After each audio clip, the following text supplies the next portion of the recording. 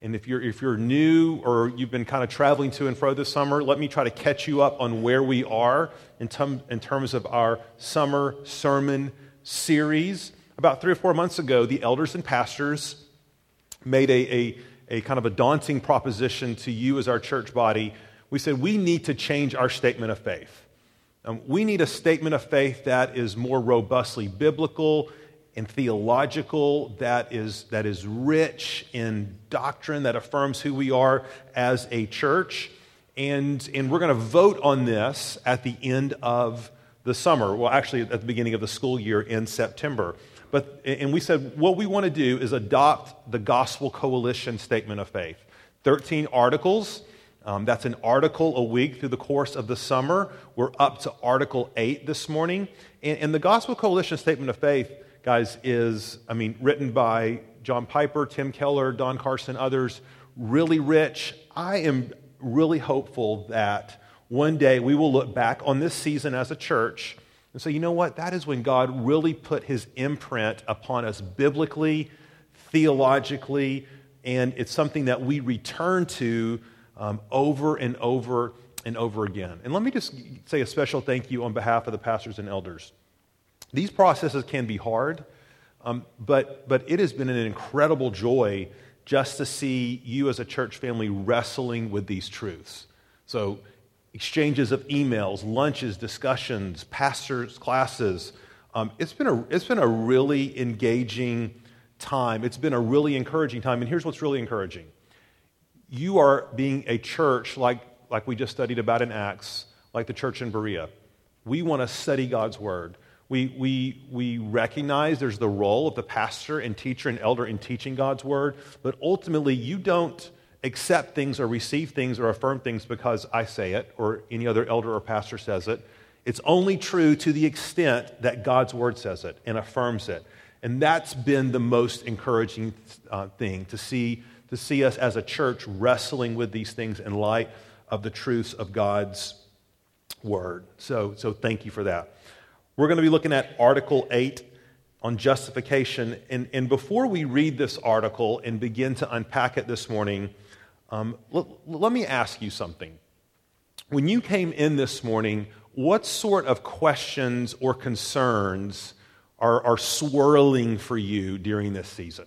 Okay, what sort of things what kind of questions are you wrestling with? And maybe it's something related to finances, or you're wondering how you're going to pay for college, like all your kids are lined up like planes on a runway, and they're all getting ready to take off into the wild blue yonder, and you're like, how are we going to pay this? How am I going to retire? What am I going to do during retirement?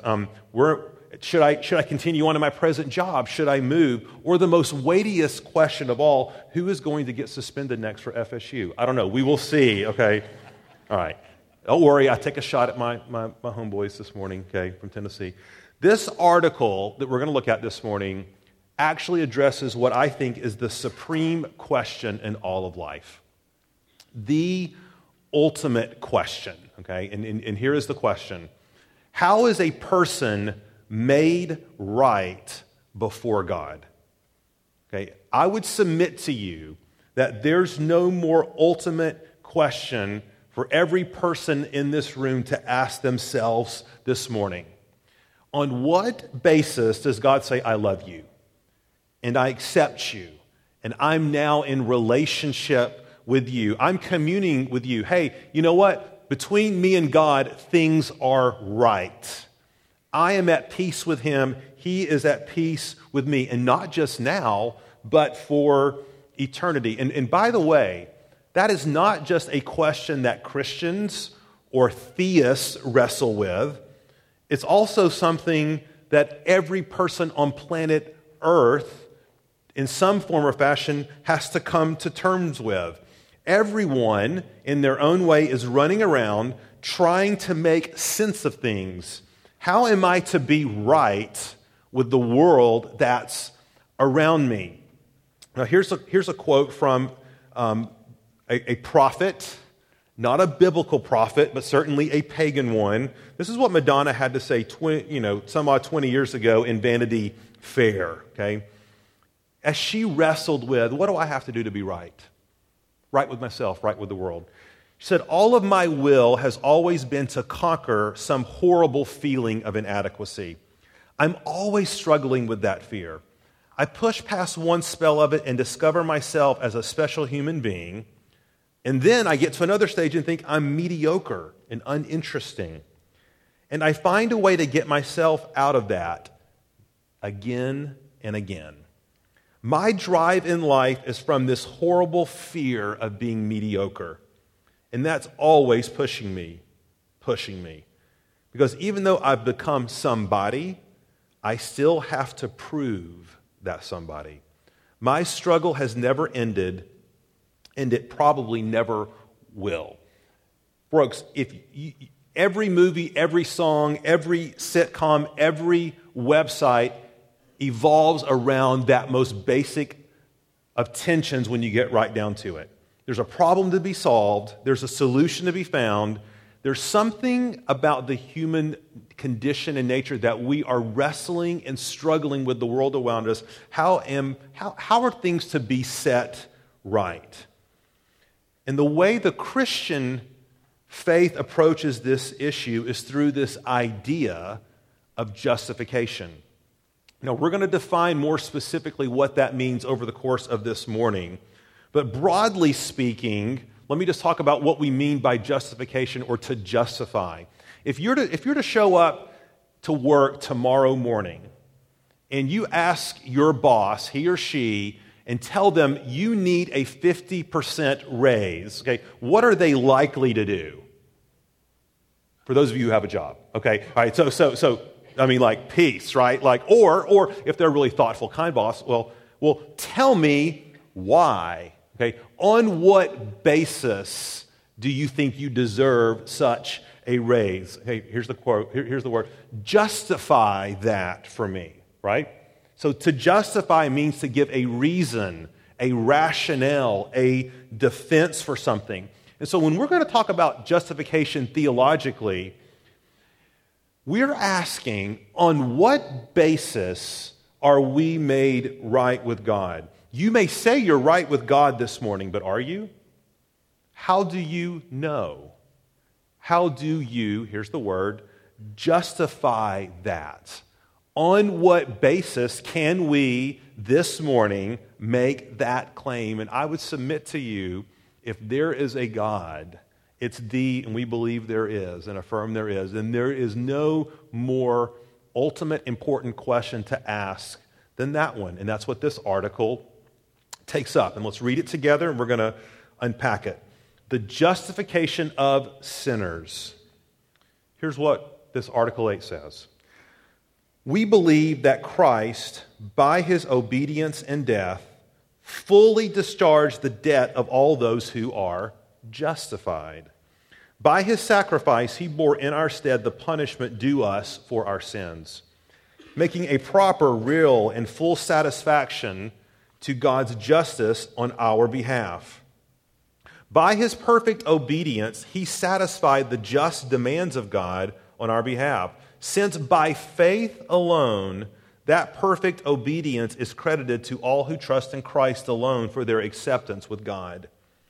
Inasmuch as Christ was given by the Father for us, and his obedience and punishment were accepted in place of our own, freely and not for anything in us, this justification is solely of free grace, in order that both the exact justice and the rich grace of God might be glorified in the justification of sinners. We believe that a zeal for personal and public obedience flows from this free justification. Lord, we need your help. These are weighty matters. These are big terms. But Lord, they communicate the most foundational of all of truths. So Lord, give us eyes to see and ears to hear the majesty of how you accept us as righteous in your sight. Lord, there is no greater personal issue at stake in our lives than that one.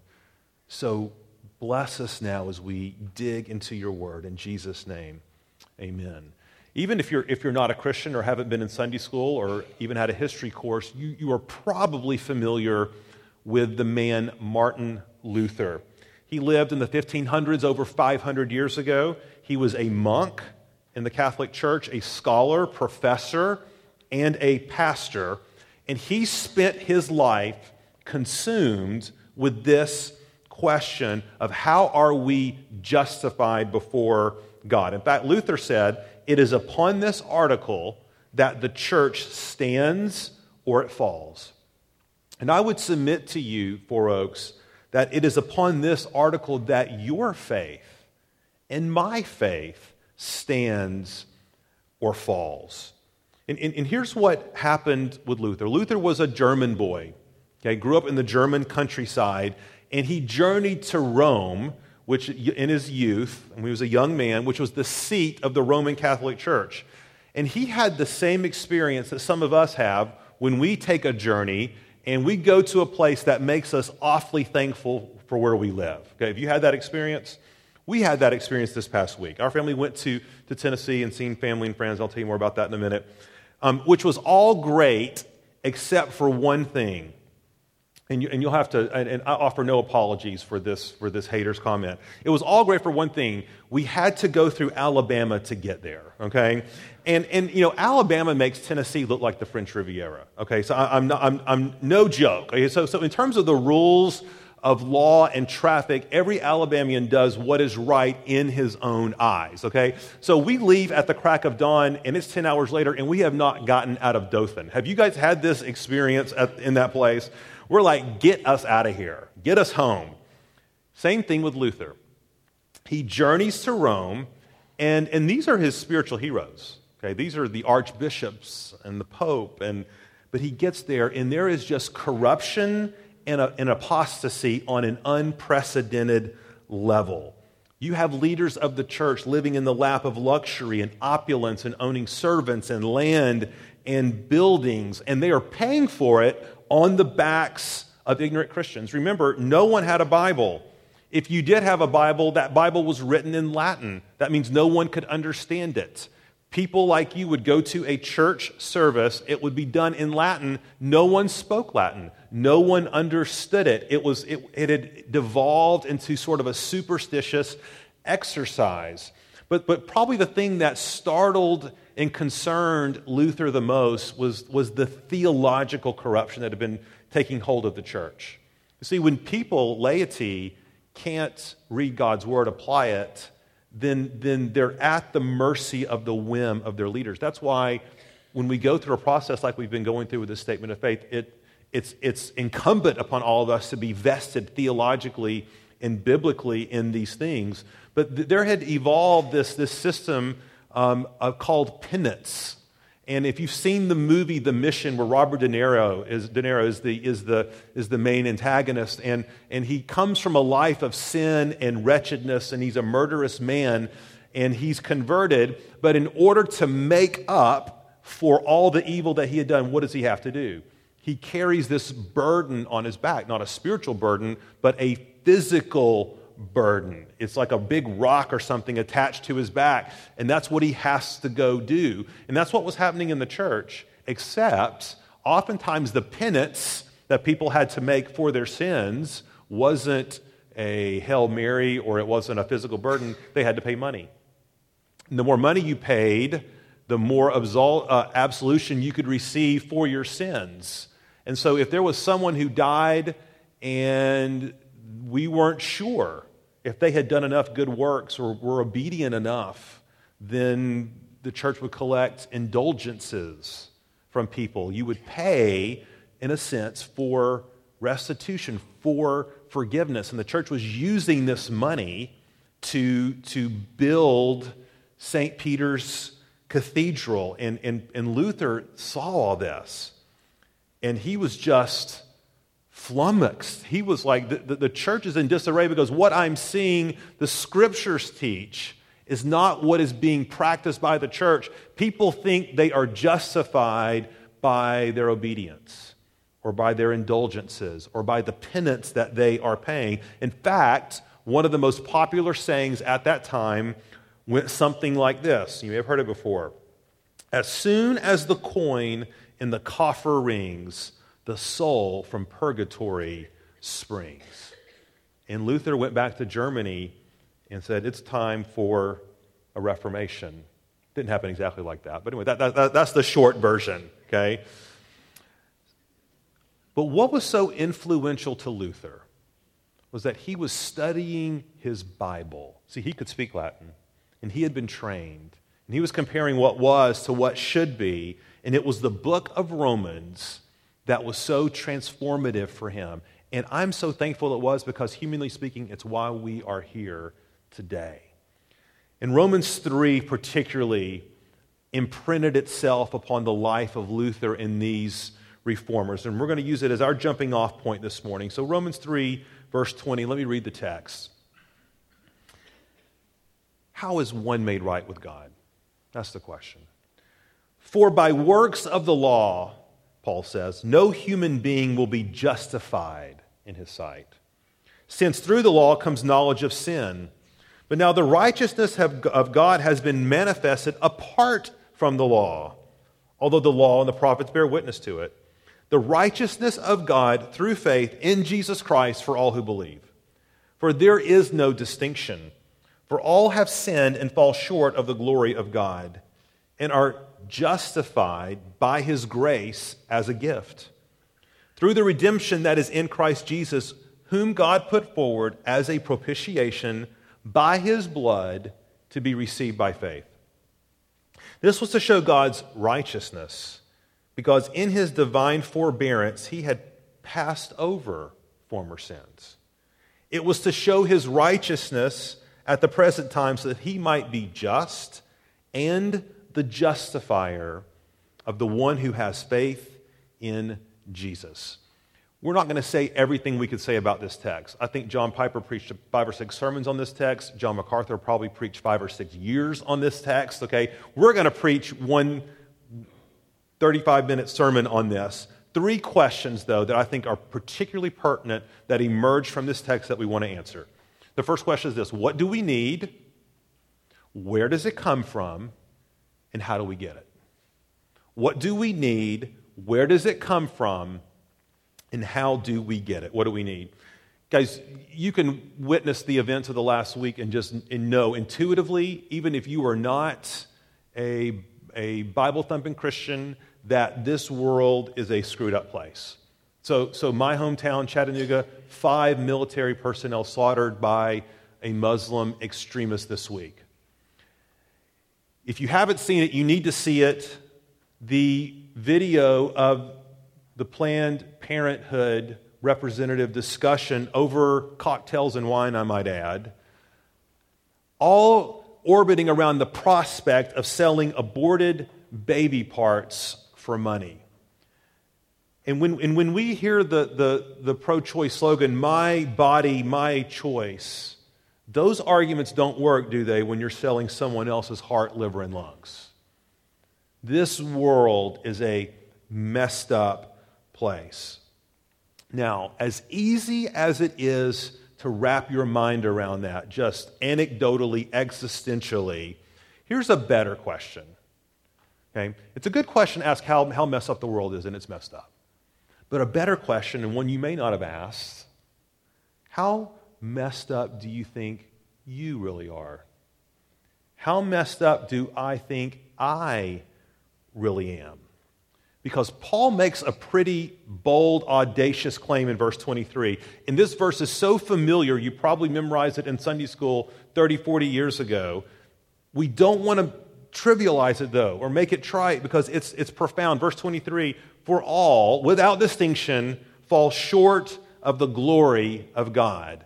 And we have to ask, what does that mean, that every one of us have fallen short of the glory of God?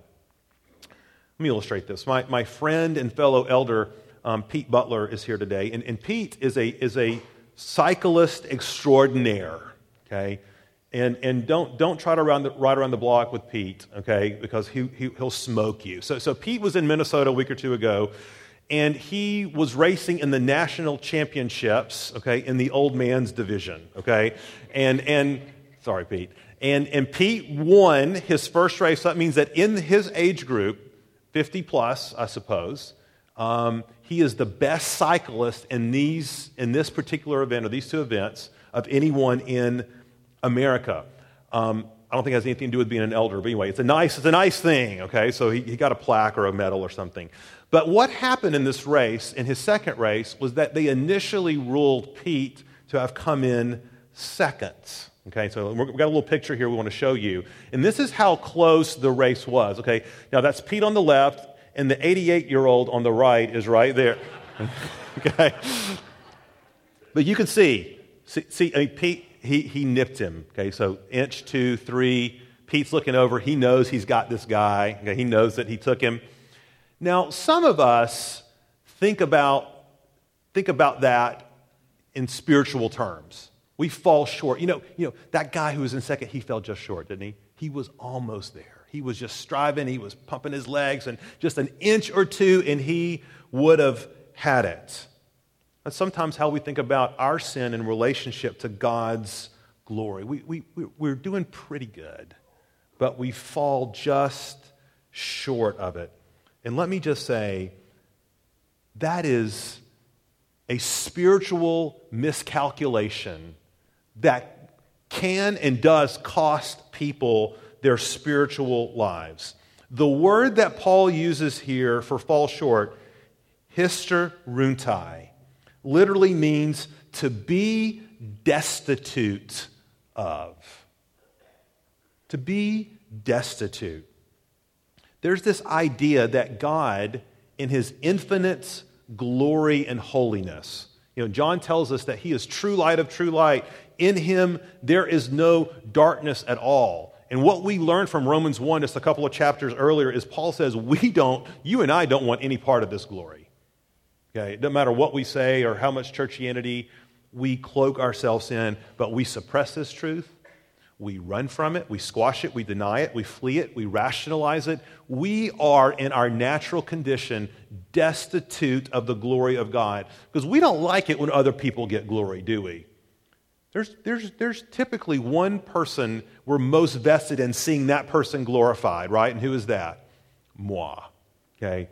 That's me. And by the way, if you're kind of in that place of, that's kind of me on the right there. Okay, that makes Pete God, but just that's where the illustration breaks down, okay? That's kind of me on the right there. I'm just kind of doing the best I can. I just fall just short. Turn your cell phone off for 20 minutes this afternoon and just ask God to rehearse your week to you. Who were you when no one was looking? Which websites did you go to? How did you speak to your wife or your husband? How much time did you spend with your kids? How many lies did you tell? Deceptions did you perpetuate? There we go, sorry. How many lies, how many times did you wag your tongue and slander someone and gossip? I think if God were to take the blinders off, like he did with Isaiah in the throne room for even a second, and we were allowed to see our sin and our destitution and its full impact, we would be like Isaiah, Lord, I am undone. I am a man of unclean lips. I am coming apart at the seams. I am literally disintegrating. Guys, we've got problems. And in light of that truth, which I think we all intuitively, even though it's hard to recognize, we intuitively understand it. We look at the world around us. We look at our hearts. And Paul speaks right into that and says, what is it, Christian, that you need? What is it that the world needs? We need righteousness.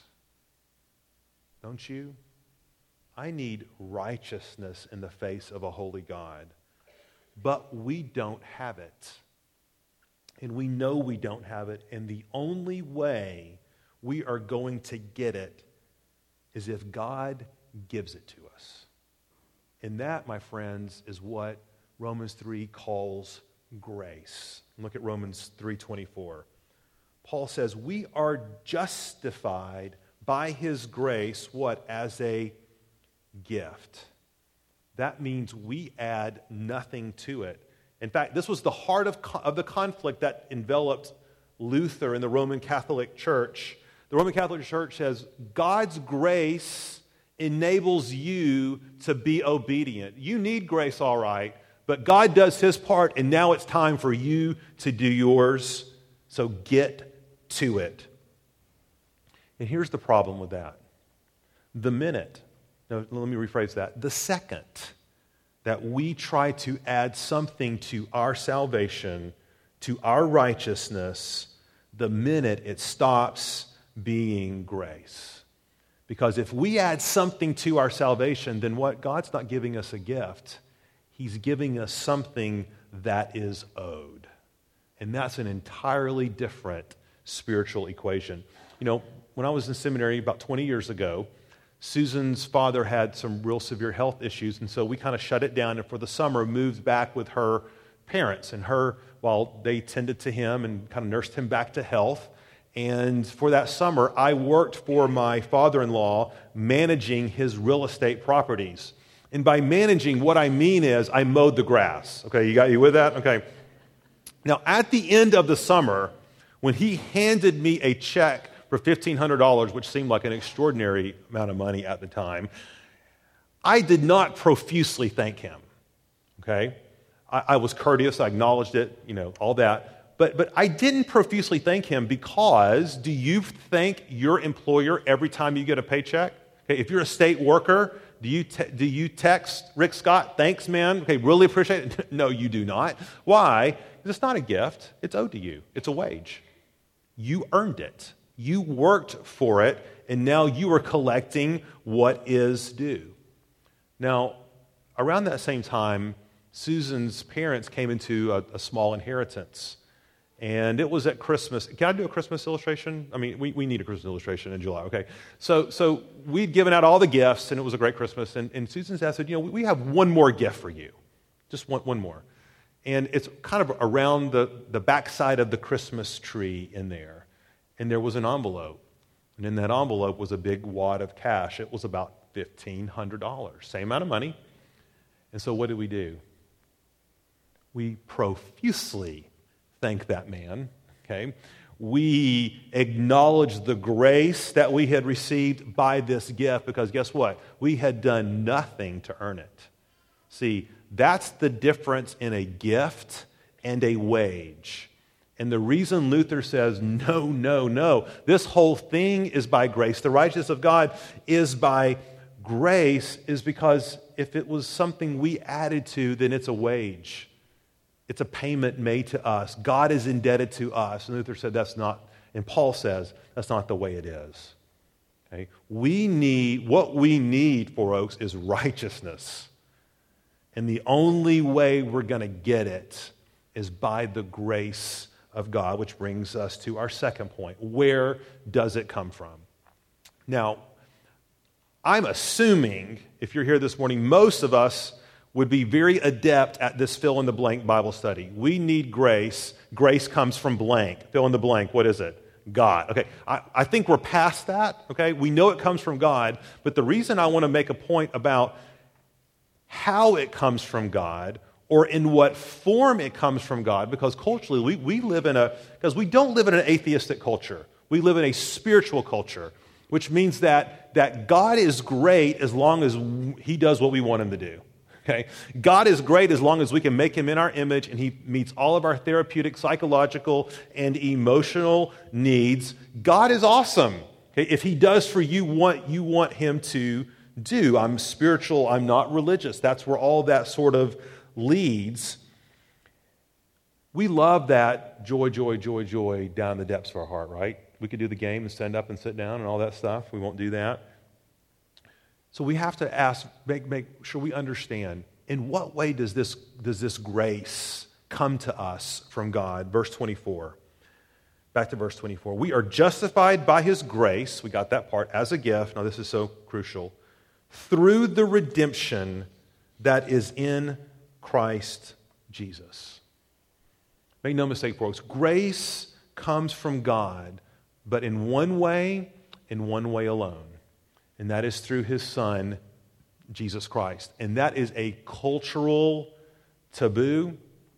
that will get you in trouble, that will not win you friends and influence people, where all roads lead to Rome, where there are as many truths as there are people, and one way is fine as long as it's not the only way. And Paul says there's only one way to peace with God, and that is through his Son, Jesus Christ. That's how you're justified.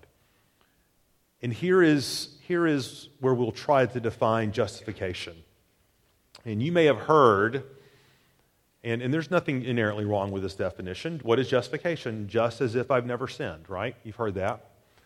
I think there's a better definition. This one is about 400 years older, comes from the Westminster Shorter Catechism, and it's simply this. Justification is the act of God's free grace by which he pardons all of our sins and this is important, accepts us as righteous in his sight. Okay? So he pardons all of our sins, cancels the debt, but then he accepts us as righteous in his sight. That's a world of difference in simply saying, well, God's going to treat you just like you haven't sinned. And let me tell you the difference in these two things, okay, and why this is important. You know, we're coming up on football season, and if I get a hankering, okay, this season that a big season is in store for Tennessee, that this is the year to do the thing they haven't done since 1998, when they won the national championship and beat FSU 23-16. Okay, this is the one thing that has not happened. This is their year, and I'm going to wager everything I have on this. Okay, unbeknownst to Susan, I'm going to mortgage our house.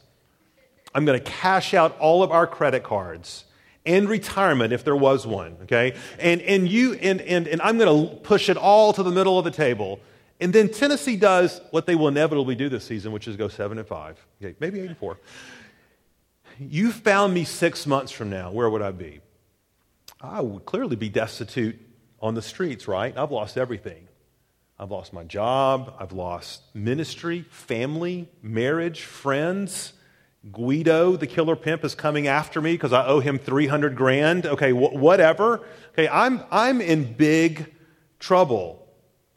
But let's say that you show up and you say, Paul, I want to help you with Guido. I'm going to pay off your debt.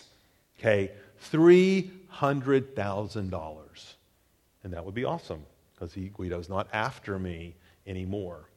And a lot of people think, well, that's what it means to be justified. God just cancels that debt.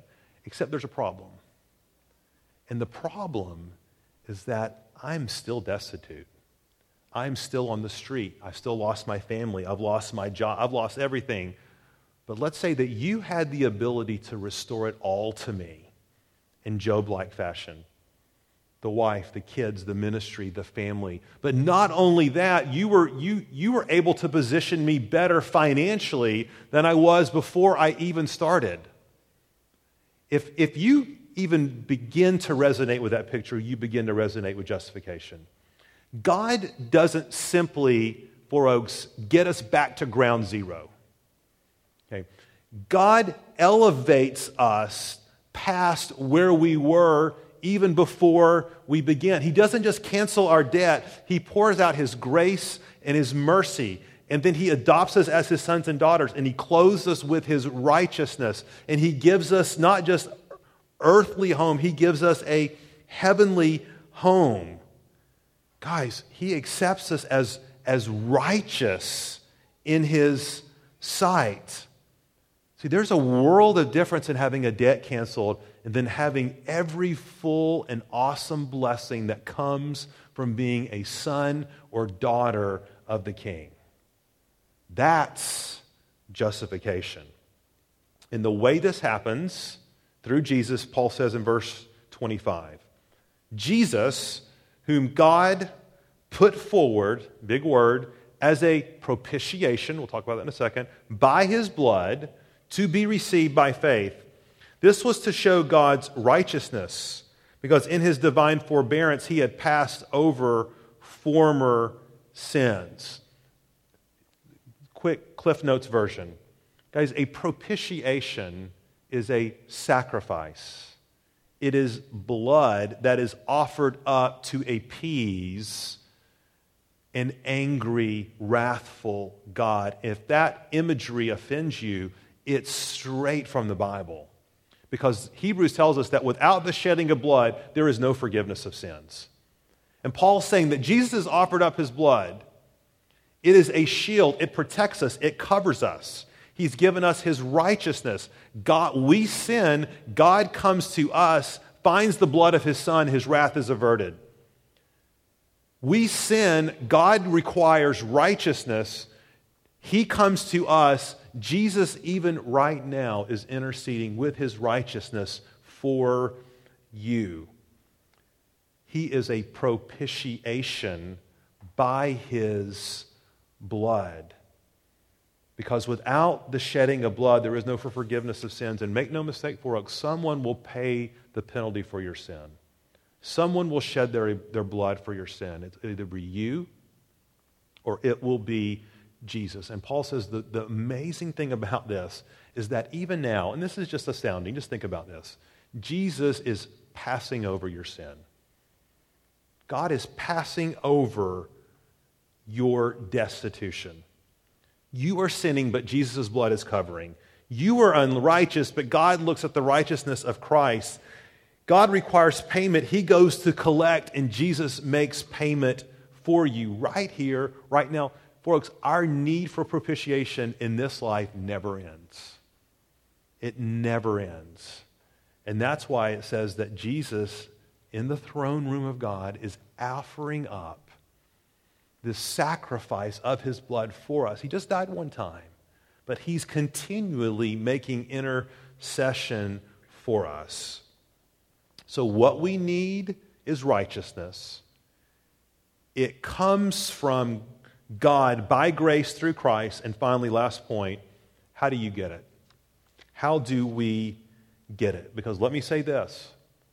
You can come here this morning and be totally tracking all the way up to this point about what we need and how we get it, and walk out of here today, folks, and be unjustified. That is possible, which is why Paul addresses what he addresses in verse 21 in Romans 3. Look what he says. But now the righteousness of God has been manifested apart from the law. That just simply means no amount of obedience or law-keeping will justify you.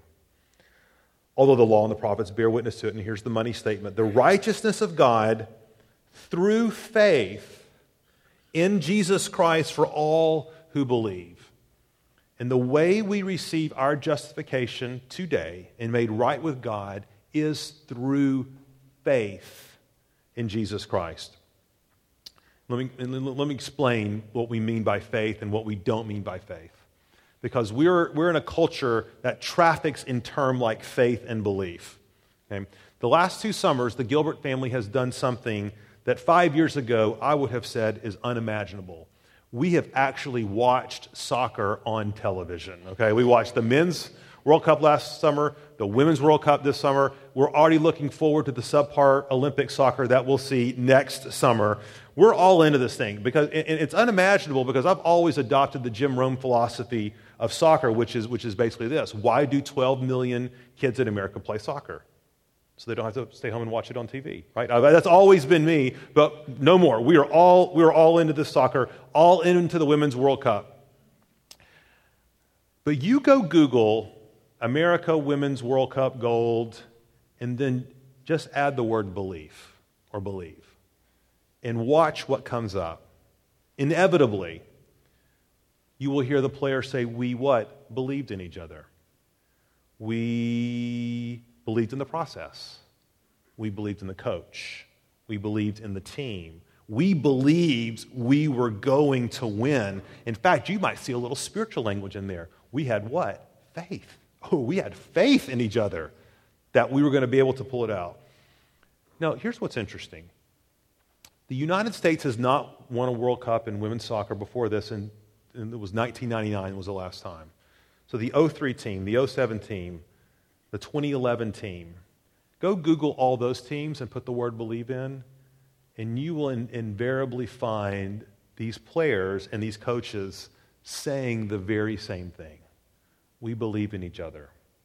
We have hope for the future. We have faith that we're going to be able to pull it out.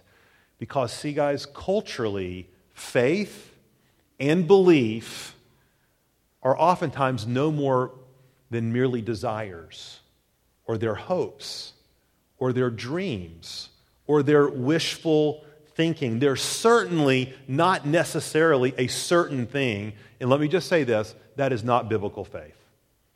That is not biblical belief. Hebrews 11:1.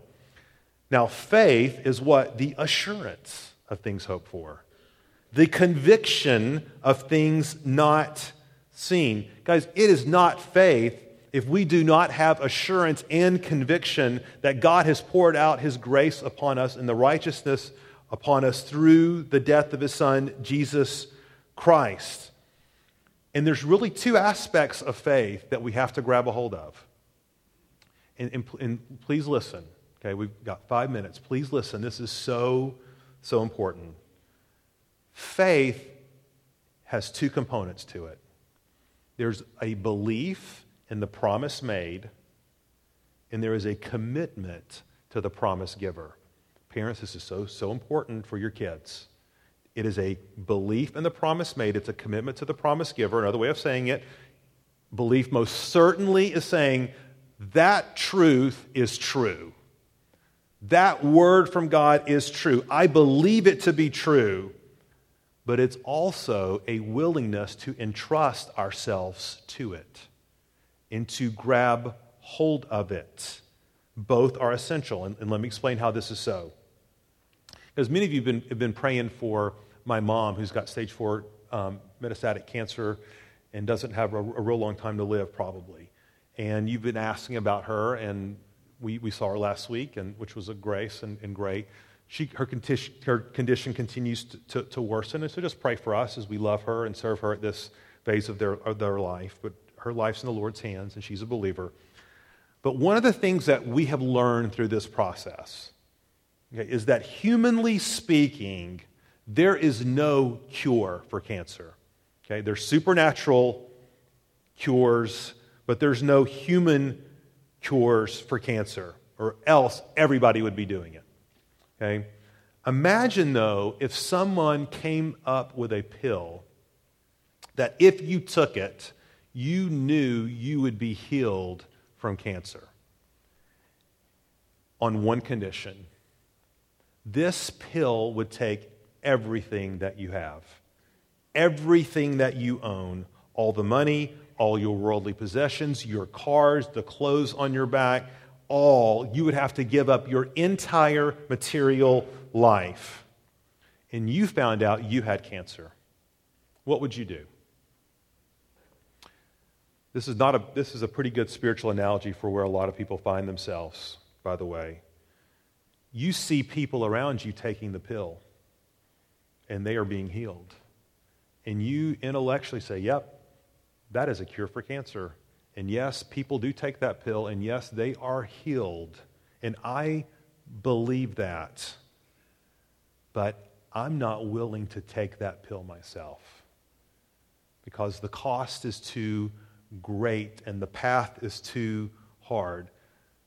Folks, that is not biblical belief.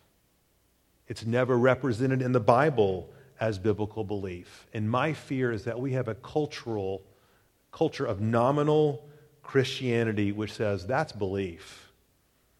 It's not faith if you're not willing to entrust yourself to it. Faith not only agrees, here's another way of saying it, that Jesus is your righteousness. It must do that. But it is the empty hand that reaches out to receive the gift, the pill, that only God can give. And so we entrust ourselves to Him through it. Last point, and we're done. How does this apply to you right here, right now, today? And you may say, Pastor Paul, I've placed my faith in Christ, and I'm right with Him. How does this land on me where I am right now, right here where I sit? Guys, we just got back from Tennessee last week, And I don't know about you, but there's sometimes you get done with a vacation, and you're like, I need a vacation for the vacation. Do you have one of those moments? Okay, that was a moment for us. Okay, there was nothing restful about it. It was a good time with family, but at the same time, I was just spiritually out of touch. Okay, no time for prayer, study, reading, reflection, and I come home feeling deflated. I come home feeling distant from God. I'm struggling, okay, in my walk with Him. And there's two mistakes that I could make, or you could make, if you're in a similar place as it relates to justification. There's two mistakes. One mistake would be to say, God, because I'm completely justified before you, what I'm feeling right now is just neurotic. It's invalid. It's an overactive conscience. I'm going to suppress it. I'm going to ignore it. I know you and I are good. I'm justified before you. And let me just say, guys, that would be the wrong way to view this. Because while my justification before God has not been affected by my distance, my fellowship has. And it's just like with Susan, if I were to tell her, if we had been distant relationally for a week or two, because I've been watching too much British Open or whatever, okay, we're distant, and I were to simply say, you know what, we're good. We're married, right? We're married. So that doesn't that suffice? Like, no. And there's a lot of scriptures that back this up. What does it say? Draw near to God, He'll draw near to you. Don't grieve the Holy Spirit. Men, treat your wives lovingly so that your prayers are not hindered. The discipline of the Lord draws us to Him. So that would be a mistake to say, based on my justification, this fellowship with God doesn't concern me at all. That's a wrong application. A second misapplication would be, I get home from vacation, I'm feeling distant from God, and I got to go to work. It is time to work, to get back with God. I got to make things right. I got to start praying. Got to start reading my Bible. I'm way behind. I've got to catch up. And when I do that, I'm saying effectively, God, my relationship with you is up for grabs, and I better do what I can to get back in good with you. God's wrong as well. Because when I'm called to draw near to Christ, it's not in spite of my justification, it's because of my justification. The reason Susan and I can go out on a date night this week and reconnect relationally is because we're married. Our relationship is not up for grabs every time there's some disconnect or distance. It provides the foundation for our relationship. Guys, our justification provides the foundation and the framework for ongoing engagement with Christ. Draw near to Him today because you're right with Him. He's right with you if you are in Christ Jesus. If we don't get that spiritual equation right, we will vacillate between neuroses and spiritual anxiety, or disinterest or hardness of heart, and both are spiritual dead ends. But maybe you are someone today who would say, Pastor Paul, I don't know whether I'm justified or not. I am unsure. I'm doubting where I am with God. I don't even know Christ. In fact, I have been living such a life, I don't know if God could ever accept or justify me. You need to know this. You can walk out of here today completely justified before God, no matter what you've done, no matter where you've been, no matter what's been going on in your heart. And it would be our highest privilege as pastors, elders, leaders to talk to you about that. There's no more important, ultimate question that we can ask in life is, how am I to be made right with God? And it's through Jesus. And that's what this table is all about. This table is open to any who are justified through faith in Jesus Christ.